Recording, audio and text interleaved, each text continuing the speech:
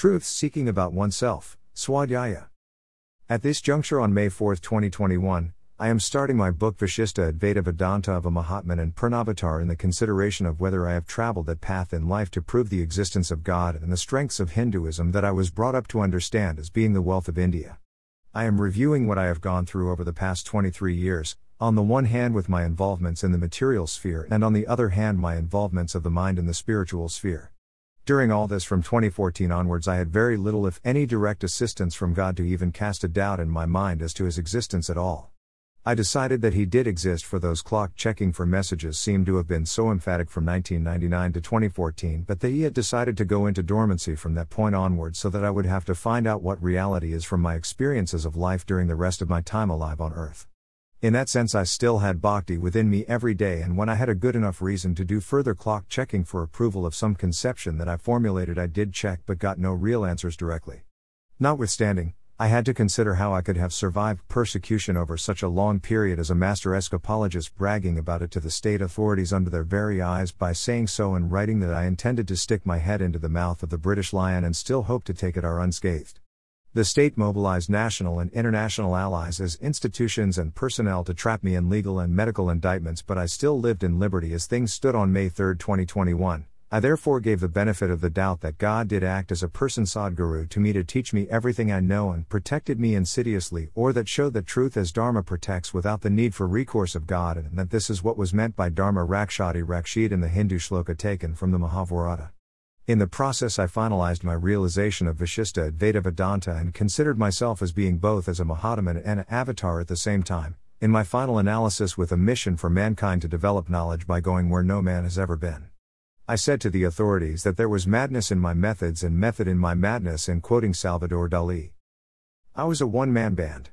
I never had a guru who could guide into answering the questions that have haunted me since the day in 1998 that I lost my cherished scientific career after a span of 18 years from 1979 to 1988 conducting material laboratory-based experimental research on natural resources of the earth in terms of plant products and their effects on animals, from which we deduce their usage for humans. It was very interesting life, and I enjoyed every day that I was working in the laboratory and in the field to transfer the technology so developed. But it came to a shuddering halt. And I was puzzled because I had been expelled from the institute that I worked for on a disciplinary charge of gross misconduct. It shattered me. One could not go on with such a bad defamation as I saw it then. So I was depressed, confused, and entered from a nervous breakdown requiring psychiatric assessment, which I know nothing about, so had to take the words of the psychiatrists as supervised by the legal authorities of the United Kingdom. I entered a frame of mind that was heavy all the time in persistent delusions between the material and the mental spheres of my life. I had to abandon the material sphere altogether as time showed that I could not hold on to even menial jobs that I needed to do to make ends meet in order just to survive. I had to sort my mind out.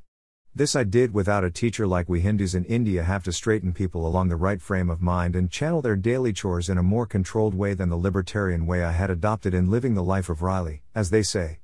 The riches to rags story had to find the correct manner with which it could be reversed if I was to live productively from the age of 40, with a wife and daughter to live together in the family home. I tried all kinds of experiments to gain some insight into my thought processes, my visions and hallucinatory experiences during the struggle that I went through in sorting out where I had gone wrong. I took enormous trouble through legal channels to find this out through years of depression, during which I ended up in the mental hospital here in the United Kingdom on 2 occasions, still not behaving correctly to truly acclimatize and adapt to life in the United Kingdom. These 2 mental hospital spells, the first in 2004 and the next in 2008, made me even more determined that I must seek out a solution to my mental disorder. I did not wish to lose my liberty again. I has held in the community since 2008, still under antipsychotic and antidepressant medications, even to this day. But I was making progress. I used an experimental framework for trying to improve my mental state in adopting the quest for truth accommodation that I called as a Hindu Satya Advaitic Yoga. On May 4, 2021, as I started this project of writing a book on my conceptions at the age of 64, I consider that I have found the elixir spiritually that leaves me with the peace of mind and even bliss in the experience of happiness or ananda/joy that I am presently experiencing. I wish to share these thoughts with people worldwide through the creation of this website. Thank you for reading. Hope you all find it useful and giving all mental patients the tools by which they can all get to terms with their mental disorders to be able to live in harmony within their societies of the states which house them and provide them with material needs and comforts to enjoy life. The point of this post is to summarize my assessment of what it all meant for me and if there are any lessons for mankind from this assessment. The visions and utterances that I had experienced and expressed cannot be dismissed easily as a psychiatric disorder that has a genetic basis, for I was in normal health until my 40th birthday, and had an exemplary career record that was unblemished. I wrote to my superiors at the Institute, in this continuing quest to satisfy the need to know, to unlock the secret codes of the universe so to speak. And that I was moving on to higher things from the naughty work of poultry nutrition and animal toxicology within agricultural development.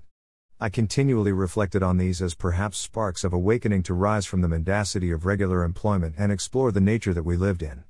I started looking for how on earth I could apparently be predicting my own future in the process.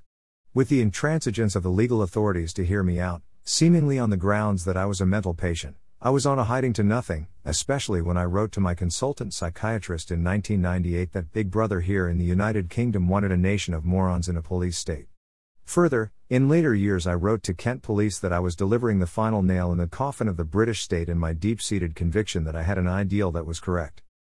My ideals would never be accepted by the state that I lived in, but it taught me lessons, most notably in the past year when I continued seeking out my fate by adopting his stance of responding nonchalantly, spontaneously and unpremeditatedly to any external stimulus received, to see if I was destined to attain the promised land of the visions and utterances and what was in fact the promised land that I was supposed to aspire to, if it was all preordained and pre-orchestrated for me as it is for the rest of the universe, I contemplated. I had written that I was engaged in warfare and the state took it as a challenge in continually persecuting me with no holds barred and no end in sight. I discovered Ekantayam-Debheta Tattva of the oneness and separateness with God that has been part of Hindu folklore since the days of Chaitanya, but much more. The Tattva was confirmed to me when I used a digital clock to exchange messages with God on how to tackle my legal and medical problems to fight in a dogfight with perceived Satan evil Rakshasas of the British state. Following that period I wanted to be my own man and seek liberation from the shackles of restrictions under which I lived, such as the spiritual existence of God in my life on the one hand and the repeated threats of being returned to the mental hospital for a third time following the 2004 and 2008 episodes for a relapse of my Dharma Yuddha to try and restore my reputation in the material world from the defamation mounted upon me by the United Kingdom state and its overseas counterparts, and I still remain under enforced antipsychotic, antidepressant and mood-stabilizing medication agents from the mental health institution who also examined me for forensic conduct unsuccessfully. The courts would not entertain anything else so that the consultant psychiatrist's word is taken to be the final word. But I resisted the third spell in the mental hospital successfully through awareness-based intelligence to deal with the illegalities through which the state dealt with its due processes of justice. I was an escapologist extraordinaire and considered myself not only the sanest person in the world today but who has ever walked on this earth and also the most creative genius ever. This pursuit of my fate was always done by assuming that the visions and utterances still meant something in the sense that I was destined to find out the truth on the reality that we experience.